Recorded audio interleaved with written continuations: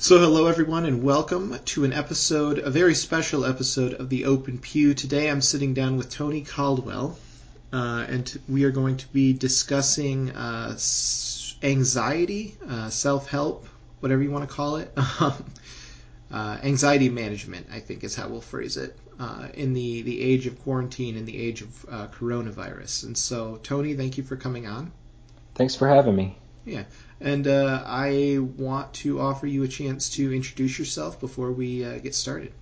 My name's Tony Caldwell, and I'm a psychotherapist in private practice in Nashville.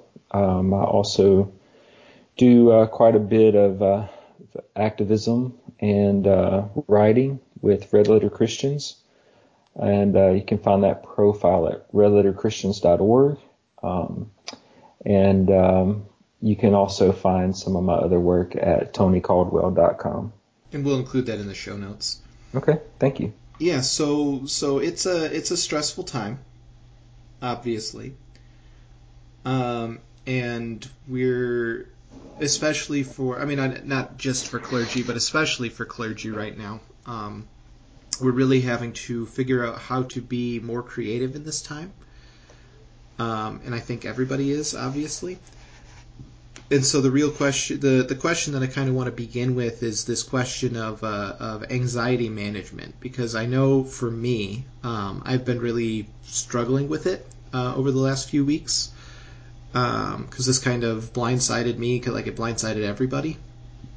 And we kind of went from life is normal to everything's insane without really any time to get ready for it. Yeah, so when someone goes through a life-altering situation and has, difficulty learning how to adapt, and there's no real right or wrong answer to that. It's just a matter of how does this individual person with their given skill set walk into a certain set of circumstances in a way that leads to some sort of stabilization, then that, difficulties in that area lend themselves to what we would, I guess in therapeutic language or clinical language, call an adjustment disorder. And I think all of us meet criteria for that at some point in our lives, whether it be a divorce or, the loss of a job or something else that just a world-altering pandemic. Yeah, absolutely. So yeah, that's what I'm getting to. So I think globally, we pretty much all could probably qualify for that diagnosis right now in this moment. And so I think that's a shared suffering because of our shared humanity. And in some ways, we're anything but alone in that we're having this shared experience. And I think it really highlights our interdependence in good and bad ways. But we're all experiencing that through our particular psyche or consciousness or whatever word you want to use there. But we're having this shared experience, but we're very much having it alone in that we're each having to process it through our own filters and our own maybe past traumas and wounds and our fears and concerns and anxieties, and those are going to be different given our age and our gender and whether we're compromised in some way, whether we're parents or not, whether we already have a pre-existing anxiety disorder, how this is affecting our employment and our financial stability. So yeah, we're all having this shared experience, but we're very much having very, very individual experiences within that. So, I think, trying to honor the fact that those two things can be true at the same time is maybe part of how we can try to move towards some sense of stability in the midst of the chaos, I guess, for lack of a better way of saying that.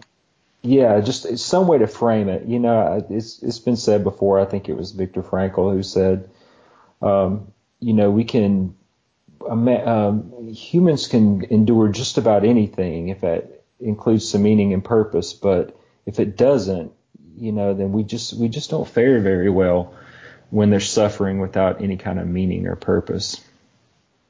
Yeah. So I think, something like leaning into your faith community right now is really difficult because we can't have face-to-face contact. So staying in touch online, through text, through FaceTime, in whatever ways we can, I think it's really important because when normalcy breaks down, several different things tend to happen. But one is that when we are not as distracted as we're used to being and not as connected as we're used to being, we can really fall into some old coping mechanisms, or maybe it just intensifies our current coping mechanisms, whether that be drinking or eating or sexualized behaviors or whatever it might be. But one of the biggest addictions that we tend to have, and I tend to think of addictions not just as substances, but addictions usually involve people, places, or things. And so some of our primary addictions are to people and relationships. And right now, the way that that's navigated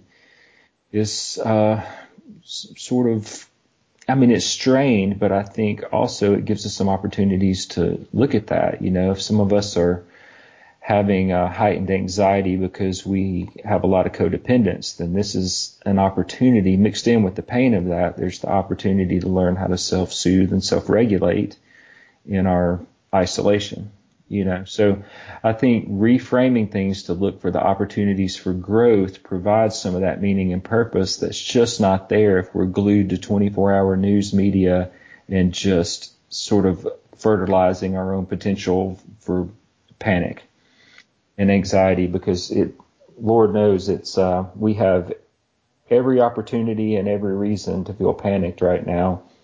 But we're stuck with sort of the adult way of framing this, which is, we can't control what's happening to us. The only control we have is in what we do with that.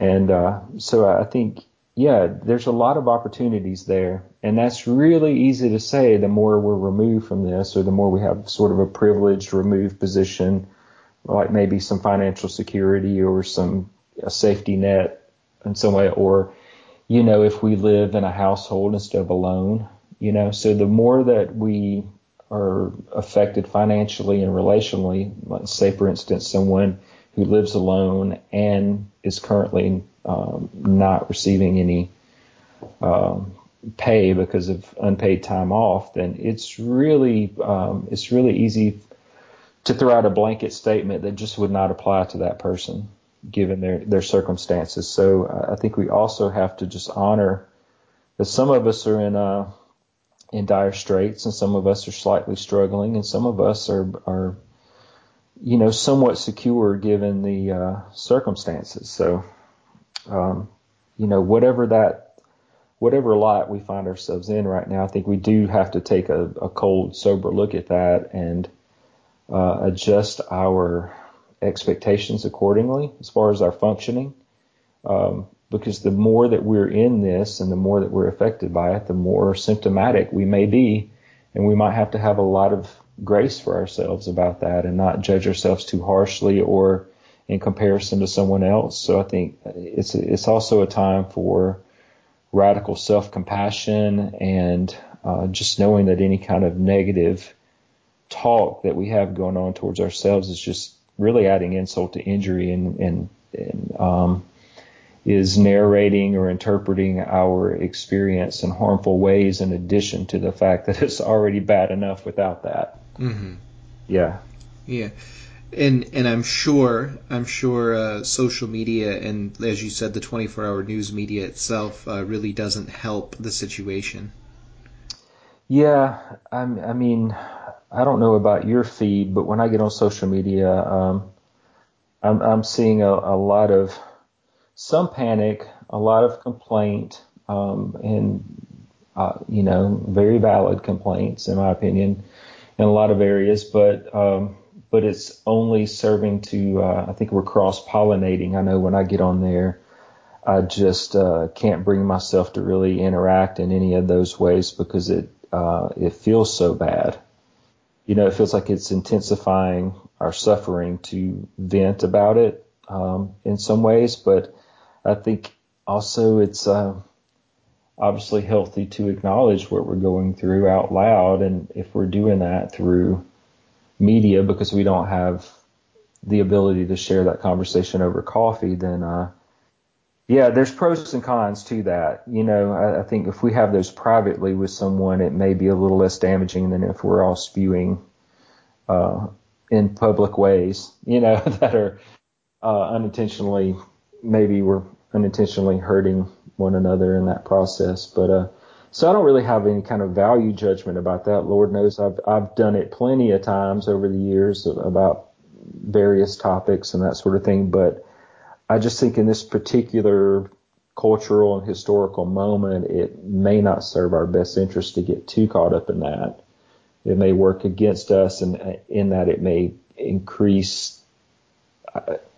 It may increase any ways that we're symptomatic. I think exposure to media, social media and news media right now, it may increase our symptomatology more than help. I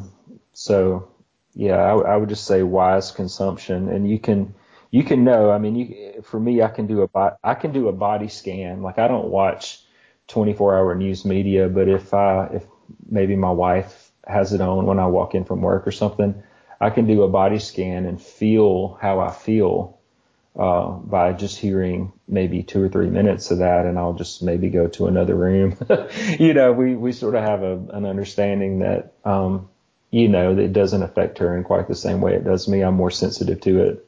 So we just work around that in ways that are, healthy for us as individuals and as a couple.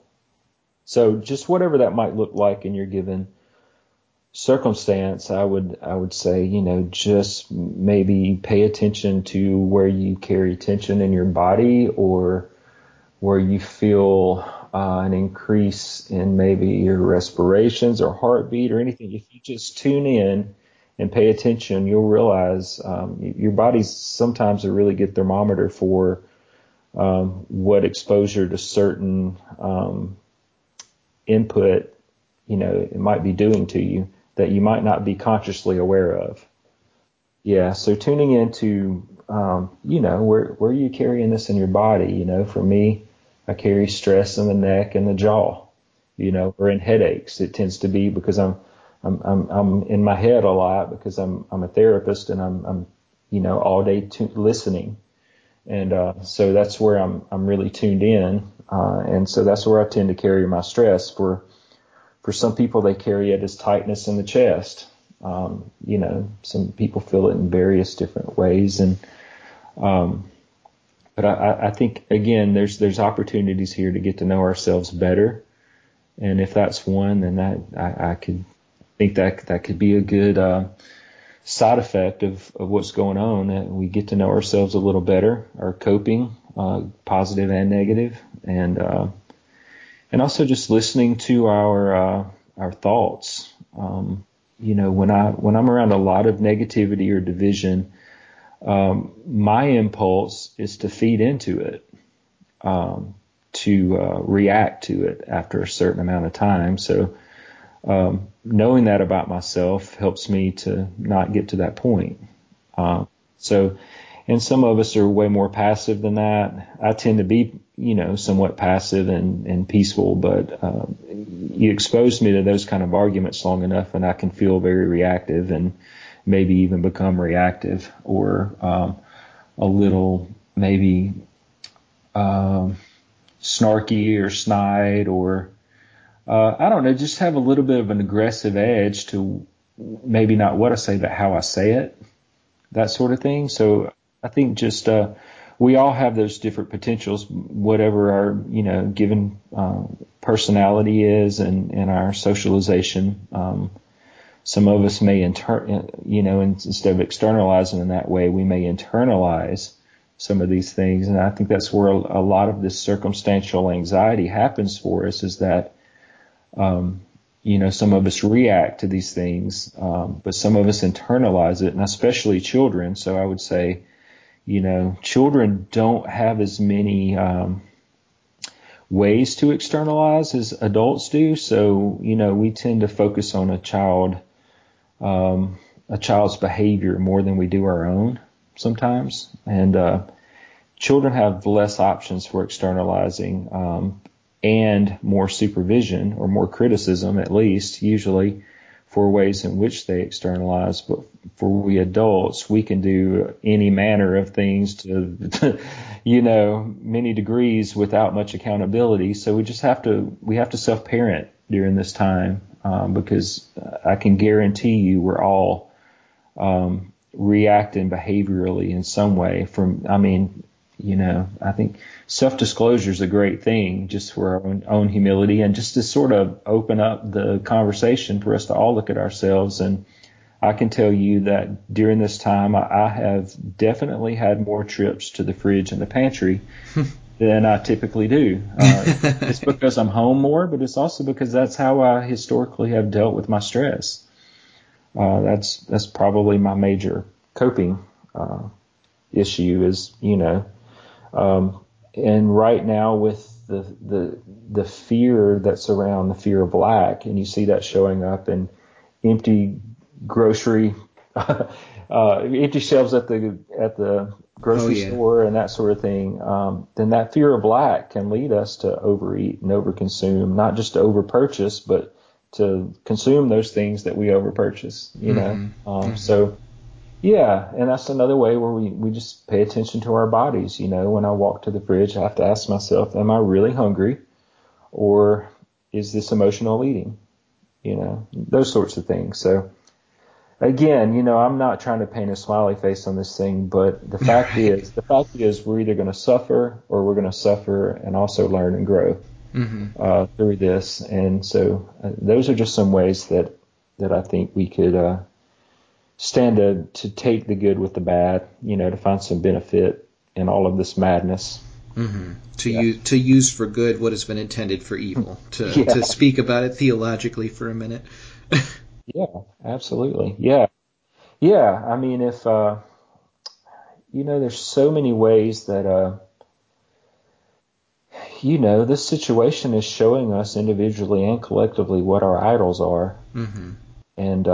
And that's good information to have, and that's good insight to have. I just hope we can, I hope that we can be very awake to that, and take note of that, and make changes accordingly, and then not forget it all and go back to our default mode 2 weeks after this is over.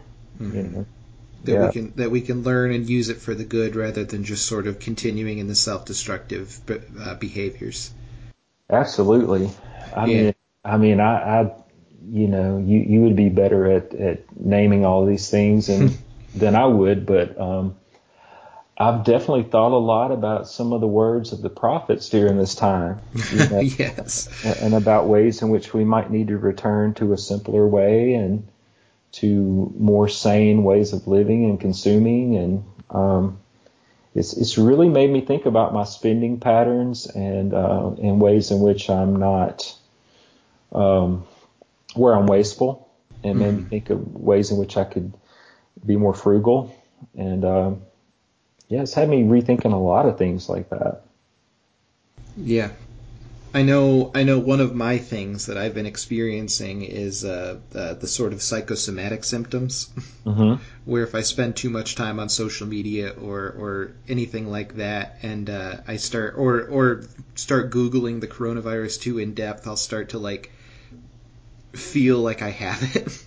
Right. And having spoken to a lot of friends, I know a lot of people experience this same sort of thing, where we're just sort of giving ourselves the symptoms and freaking ourselves out even more, and starting that sort of feedback loop.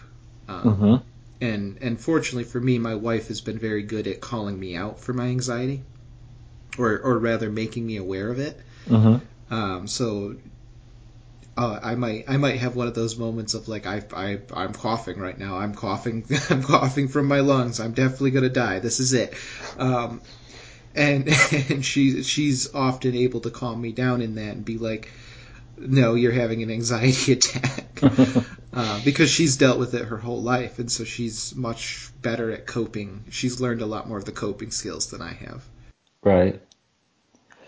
Yeah. I mean, we do have a lot of information at our fingertips, and a lot of us sort of WebMD ourselves, and that sort of thing. And whether it's some kind of psychological suffering or emotional suffering or physical ailments, I've definitely done that in the past. And, I remember also in graduate school when we were, learning how to diagnose difficulties or disorders, kind of the joke among the faculty and among the students, the faculty were warning us about this, and the students, we were all experiencing it as they were, warning us about it and sort of laughing about it, is that we all sort of thought we had every disorder, and I think because we all do have, to some degree,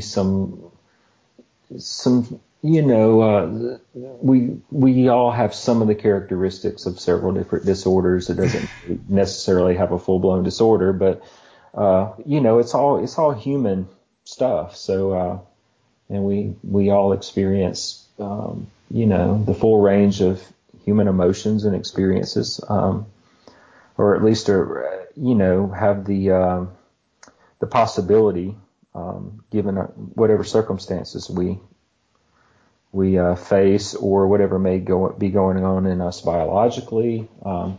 So anyway, all that to say, I think there is some wisdom in that. We do have an experience, even if it is psychosomatic. When we're having a psychosomatic complaint, we're even though we may be helping create that symptom, or we're definitely interpreting what we think we're feeling, it's definitely an experience we are having, even if it's not completely accurate. It's still completely valid in that we're not making it up. It's something that we very much feel is happening to us in the moment. So, and it's difficult to know, and in fact, we can't really know for sure if something we're experiencing is completely psychosomatic or not. We can look at our patterns and say, yeah, I have a tendency to do this. But I know for me, there have been times where I've had clients who have historically had psychosomatic complaints and had very much a real medical situation going on simultaneously. And just sometimes, they're coexisting, and it's difficult to know what's what. So, yeah, I think having a lot of grace for ourselves around that, and hopefully towards one another around that, because it's real. And I think at the end of the day, all fear, any phobia or whatever it might be, all at its core is a fear of death. And death is going to happen to us at some point, and it's a valid fear. And, there are some people out there who have died in the past few hours or days who last week didn't know that was in the cards for them. So, I don't say that to ramp up anxiety for anybody that's listening. It's just to honor the fact that in everything that we pathologize or find fault with, there is a grain of wisdom there. And so sometimes when we have trouble distinguishing between paranoia and like gut or intuition, there's probably both present at the same time. It's all mud, and that's difficult. So, yeah. Yeah. So the concept of self-compassion then being an obvious point to make. Mm-hmm. So one of the questions I might pose deals with people who are isolated, right? Because some of us are lucky enough to have families, or unlucky, as the case might be. Right. But some of us are also like home alone during Mm-hmm. this. Yeah. And that was actually a conversation I had with my wife just today. Is we only got married like 2 weeks before this all started. Oh, wow. Well, congratulations. Well, thank you. Hopefully this is the for worst part What of a the honeymoon, huh? right. Um, but I was talking with her and I was like, I'm really glad that we were able to get married before this happened. Because I couldn't imagine like being cooped up in my house alone during this. Mm-hmm. But at the same time, like that made me realize, like not in a guilty way, but made me realize like there are people who are alone Right. in this, and what might you say for those people looking for ways of connection, looking for ways of feeling not so isolated. Right.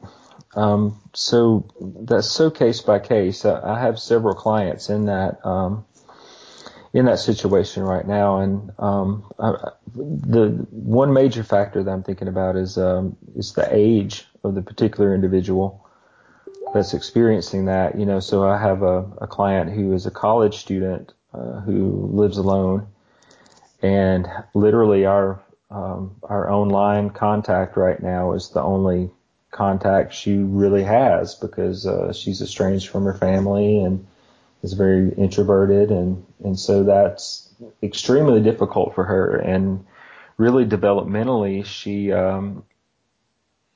is sort of wired to gain meaning and purpose and all of that from social connection.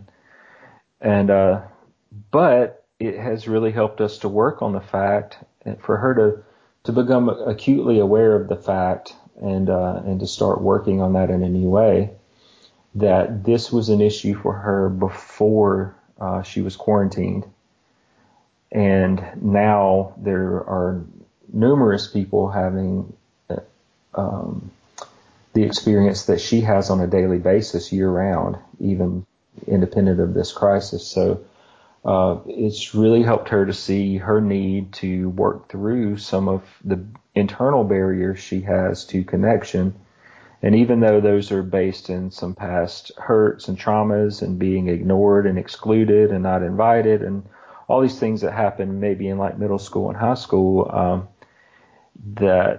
this is really helping her. Like part of the growth for her in this is seeing that once this quarantine is over, she's got to find new ways of seeking community that is adequate for her, because those previous experiences just were not adequate for her and led to this feeling of not being worthy of connection or not good enough for connection or not wanted, because that's been her experience. When you're excluded in several settings over several years, that's just sort of the type of meaning that we're going to make out of that. What's this mean about me? But it's helping her to see, how that storyline and those past experiences are the things that are inadequate, not her as a human, and so that's one example. We also have a lot of elders who live alone, and a lot of elder women in particular who live alone because women's lifespans are a little bit longer than men's in America, and so that's a particular form of vulnerability, is to be an older person living alone. And even if you have relatives, they really can't come into the house right now. Kids who were at school and older grandkids who are off to college and adult children who travel may all potentially introduce something to grandma or grandpa that could kill them. So yeah, it's particularly hard right now, depending on the life stage. For a grandparent, that sense of meaning and purpose and connection comes from time spent with family, and I think, again, that gives us a way of looking at the fact that for a lot of our elders, that is already an unmet need before this crisis happened. We have a culture that tends to say, go play golf or go to the nursing home or something like that. And we've lost that really human need for elders to be involved in the lives of the younger generations and to give their accumulated knowledge and skills and wisdom to those generations. And that's really a lost art in our culture.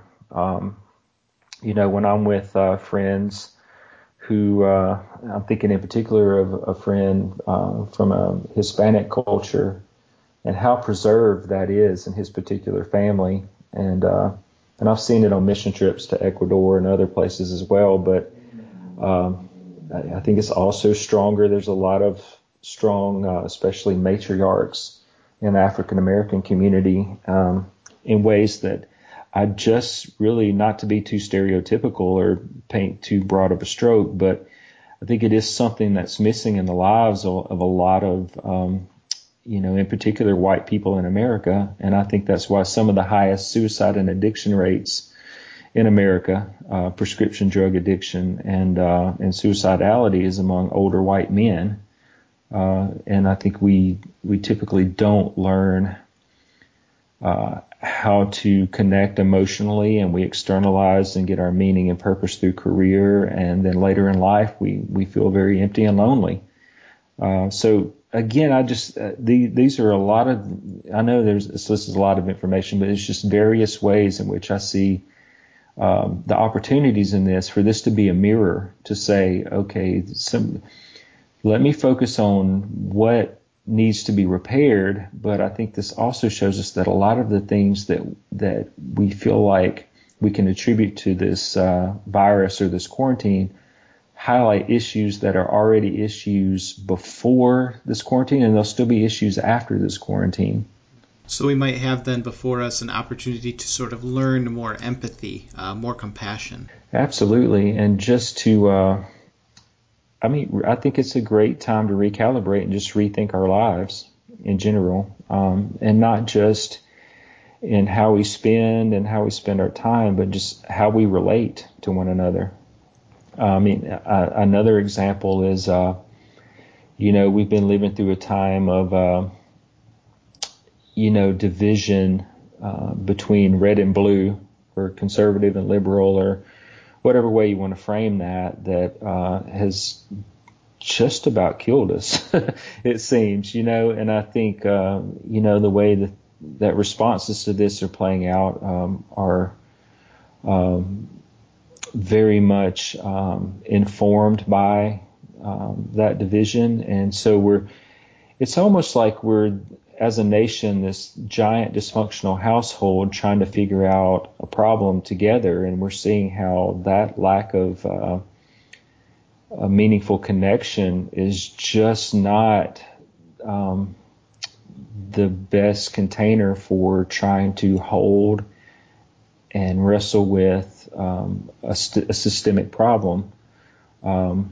We're very much a human family, and we're very much a dysfunctional human family. And I would like to think that this situation would almost be like a spiked temperature that would burn this out of us. 9/11 did that. There was a sense of peace and calm amongst all people, seemingly, for a week or so after 9/11, but we pretty quickly got back to our bickering and division. And